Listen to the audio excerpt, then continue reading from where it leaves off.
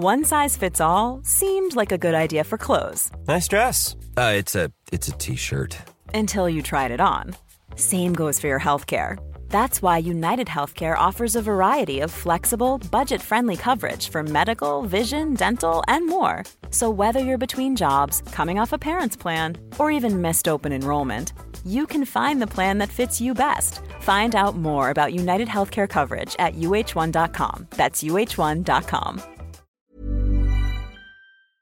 Today we've got a crazy nuclear revenge story about falsifying some test results. We'll get into that in a bit, but first, teaching my roommate a lesson. I've been seeing the new thread on crappy roommates, and boy, do I have a juicy tale. I'll preface by saying that although I absolutely hated it when I lived with my family or in the school dorms, no one was as bad as my so-called best friend. I come from a really big family. Both my parents were married really young. My mom at 15 and my dad at 19. And they both had kids from their previous marriages that were somehow both abusive because they got married to people who were over a decade older. My mom had one son and my dad had twin daughters. After their respective divorces, my dad's ex-wife ran away and left him with the babies, while my mom got custody of her son. They met when my mom was 24 and my dad was 28 and instantly hit it off with each other. Only 3 months later, they got married and had 6 more kids, rounding all of us to a whopping 9. 9 whole children.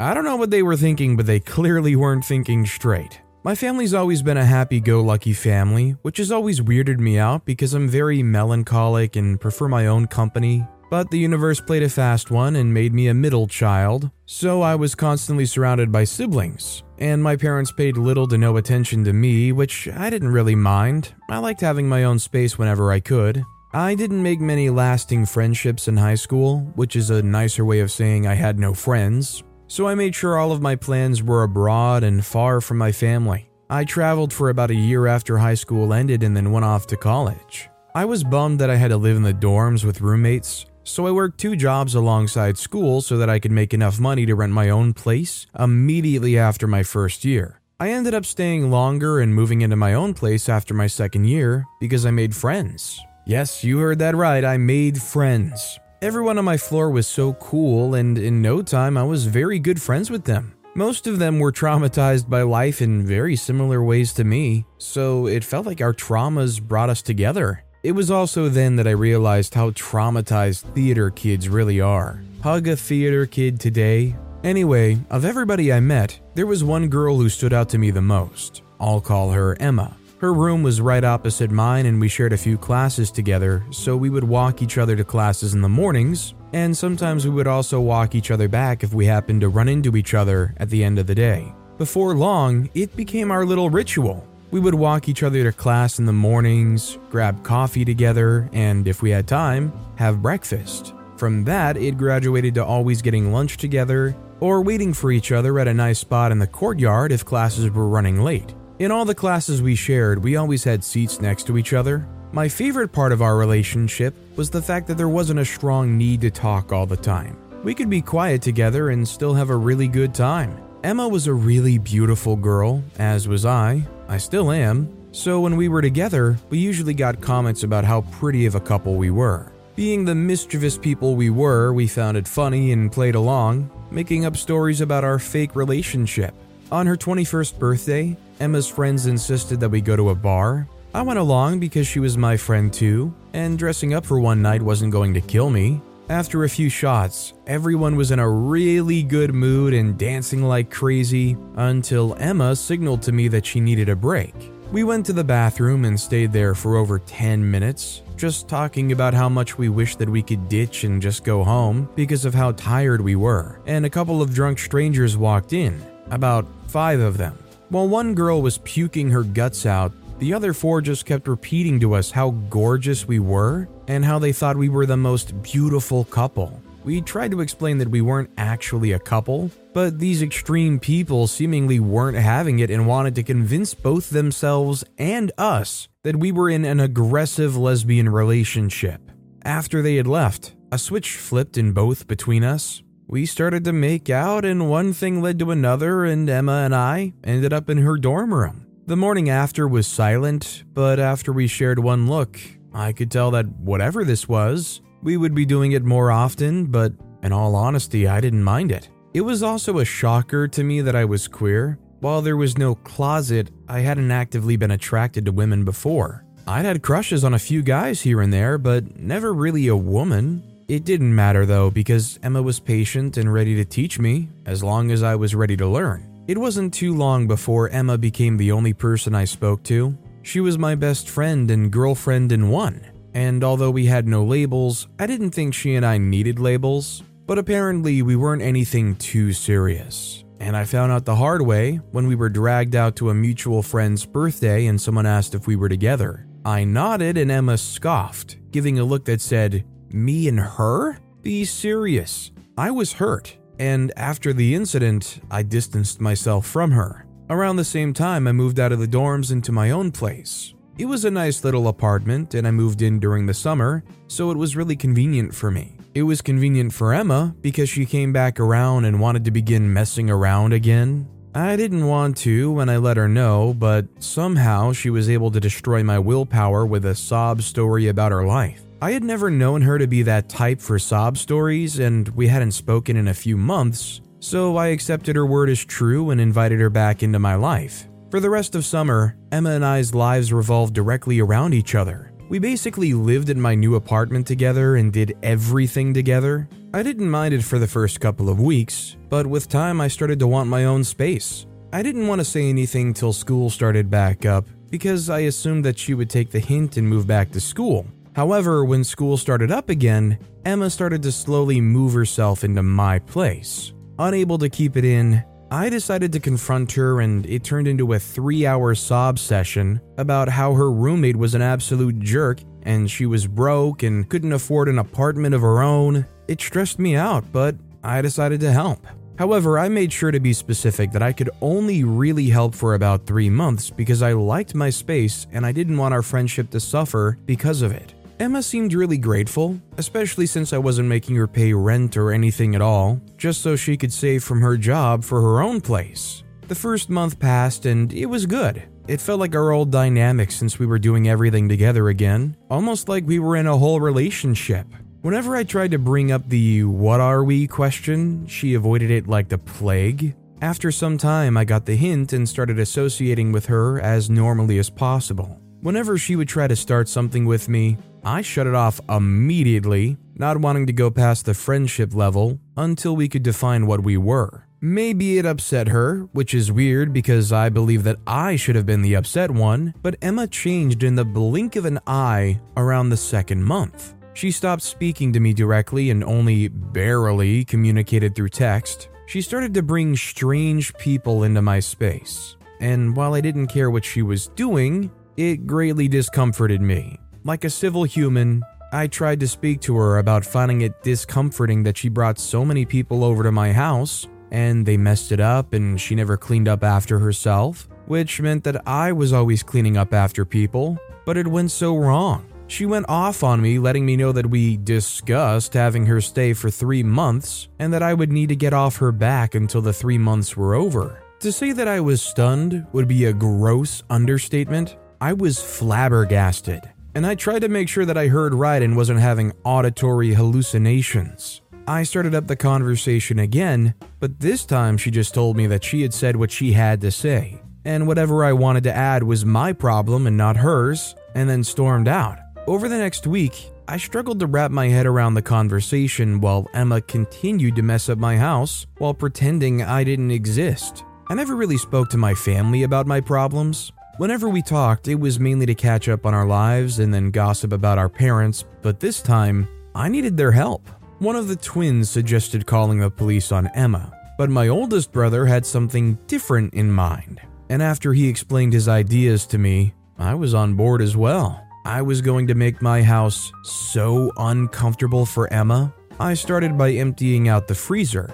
I usually stocked my freezer with food because I love to cook, but I wasn't going to be providing her with food, whether raw or cooked, anymore. I shared most of it with the smaller families in a completely different neighborhood than mine, and then gave what I could to the homeless. It made me feel a little weird that I was giving away thousands of dollars worth of food to prove a point, but I needed Emma out of my home. For someone who basically had no money to take care of themselves, she talked a big game.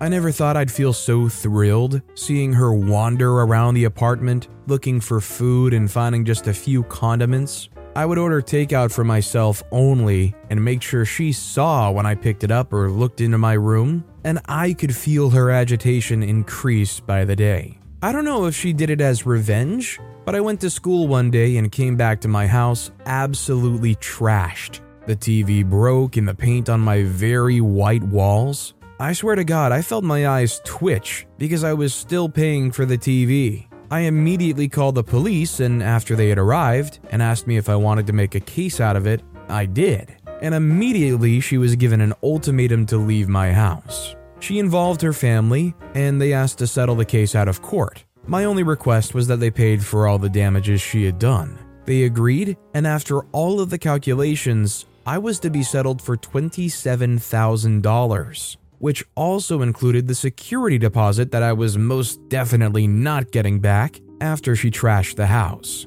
Her family getting involved meant bad news for Emma because they were one of those filthy rich, pompous guys that needed all their kids to be perfect. She only got permission to study at a co-ed university after a lot of promises, most of which she had already broken. As a consequence, she was getting sent to a private Christian university to start all over again. As a little parting gift from me to her, I put her number out on flyers around campus and bars as a phone sex operator. And just imagining the frustration she would be facing made me happy. And that was how I got rid of my roommate from heck. Oh boy, I'm just thinking about the kind of people that would see a phone sex hotline poster. Like, what demographic of people would be desperate enough to call that after seeing that flyer? It's gotta be just like some of the saddest people hitting that phone line up, directly reaching this roommate's number trying to get some kind of human connection, or some even lower, nastier desire. Good luck to them, they might just want to straight up change their number after that. Which in these days, with every account using your phone number for security, that's gonna suck. That's it, our next story is messing up his results. I've always heard the term, heck hath no fury like a woman scorned, since I was a kid, because I read a lot, and female rage seemed to be something that lots of writers liked and feared at the same time. I wouldn't know though. Planning for your next trip? Elevate your travel style with Quince. Quince has all the jet-setting essentials you'll want for your next getaway, like European linen, premium luggage options, buttery soft Italian leather bags, and so much more. And is all priced at 50 to 80% less than similar brands. Plus, Quince only works with factories that use safe and ethical manufacturing practices. Pack your bags with high-quality essentials you'll be wearing for vacations to come with Quince. Go to quince.com/pack for free shipping and 365-day returns. One size fits all seems like a good idea for clothes until you try them on. Same goes for healthcare. That's why United Healthcare offers flexible, budget-friendly coverage for medical, vision, dental, and more. Learn more at uh1.com.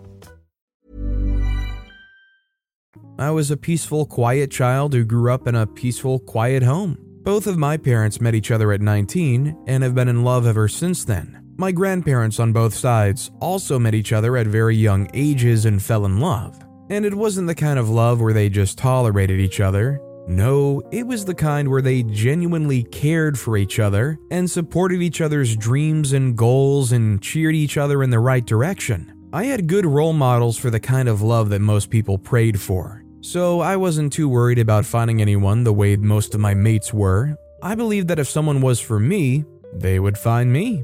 I almost had a boyfriend in high school, and I really did think that he had the potential to be what I wanted, until I found out that it was a prank between him and his friends to see who could get the most girlfriends in the period of 1 month. It seems like such a small thing, child's play even, but it stuck with me and took my trust issues from 0 to 100. I'll blame it on the fact that I grew up incredibly sheltered. I was naive and believed that everyone was inherently good and would treat me the same way that I did them. And I was a good-natured and cheery person, so people were naturally drawn toward me, so I expected that they would treat me with as much honesty as I did them. After the incident, I kept to myself, romance-wise. I didn't let anyone get close to me in that manner and decided that maybe being single was the perfect way for me to go, at least until I was sure of the other person's intentions. It seemed like a good enough plan, and I took it with me until I finished high school. I had 3 siblings,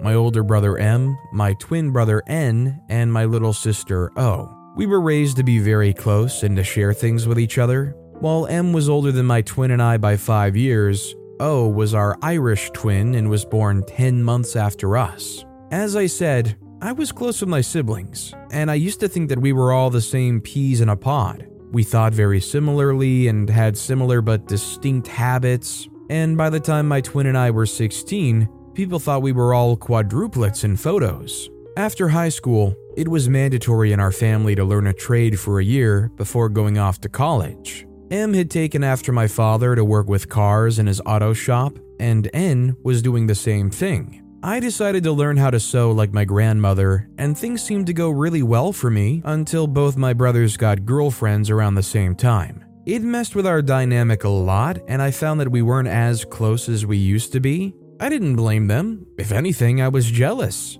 I wanted what they had, but I was not ready in any way for it. Just before I left for college, my little sister O got a girlfriend as well, and that was what made me decide to get myself a boyfriend. College was not a bad experience. My major was psychology, and I was doing very well in it. My search for a boyfriend still continued, and I knew exactly what I wanted. A man who was in touch with his feminine side, was kind, empathetic, and had a soft temper. These were such simple things that you would think I would find a boyfriend quickly. But I promise you that toxic masculinity thrives so much more in environments with younger people than anywhere else. By my 3rd year of uni, I discovered that I really liked fashion and making clothes for myself and my friends. Of course, I started to post on social media and got a following. Between that and school, I barely remembered that I had a mission to find a perfect boyfriend. One weekend, there was an estate sale, and I went there with a few friends. It was bland for me for the first hour because nearly everything seemed to cater to smaller people, and I'm on the bigger side of the size spectrum. I was bored and wanted to leave when I saw a man with the most gorgeous pair of pink boots. I raced to him and immediately started bombarding him with questions about what size they were, where he found them, and if he knew where to find the bigger sized clothes. Fortunately, he was a guide. The shoes were not taken and they were just my size, and he did know wherever bigger sized clothes were. He personally ushered me there and just watched me go crazy over a dead person's belongings. By the end of the day, I had a massive trash bag full of clothes, shoes, jewelry, and some household items, and I was happy. On our way out, I spotted the man who had helped me out earlier, and I went to say thank you to him. We made small talk, and I found that he was a stylist. He had told me that he'd seen my content and found me interesting. It felt good to hear that, and before I knew it, he had asked if he could style me for an event. The event was his date to a party where he styled a lot of influential people, and I was starstruck. It was like I'd been transported to another reality that I could only dream of, and it made me adore him. By the end of the night, I was drunk on too many glasses of champagne, and he kissed me. By the end of the week, he had asked me to be his personal assistant. Juggling being the personal assistant to a busy man like that was hard, especially with having school on the other side, but I managed it. Let's call him L. L was older than me by a decade, but he had a very youthful look to him that would make you think he was much younger. He was good looking, kind, and loved to help young people, but he told me that I was different and that he wanted me around for a very long time, which was why he made me a personal assistant. It didn't make sense to me at first because I wanted to be loved loudly and wholly, and while he seemed to do it, he also didn't appreciate labels. I now know what those words mean, and even then it confused me, but I wanted to be understanding and not rush things. After I graduated college, I basically became L's eyes and limbs. He insisted that we moved in together, and he seemed to forget how to do every single thing.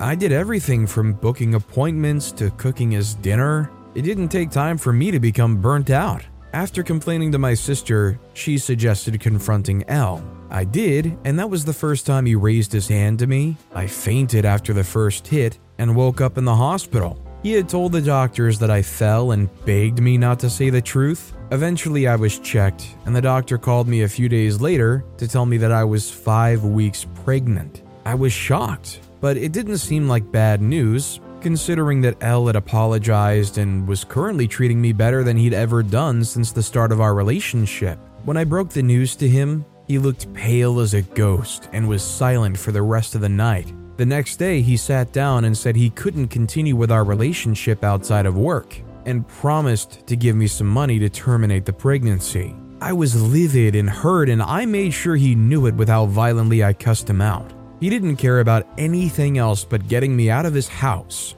so he got me a place within the next week and offered to follow me to the clinic.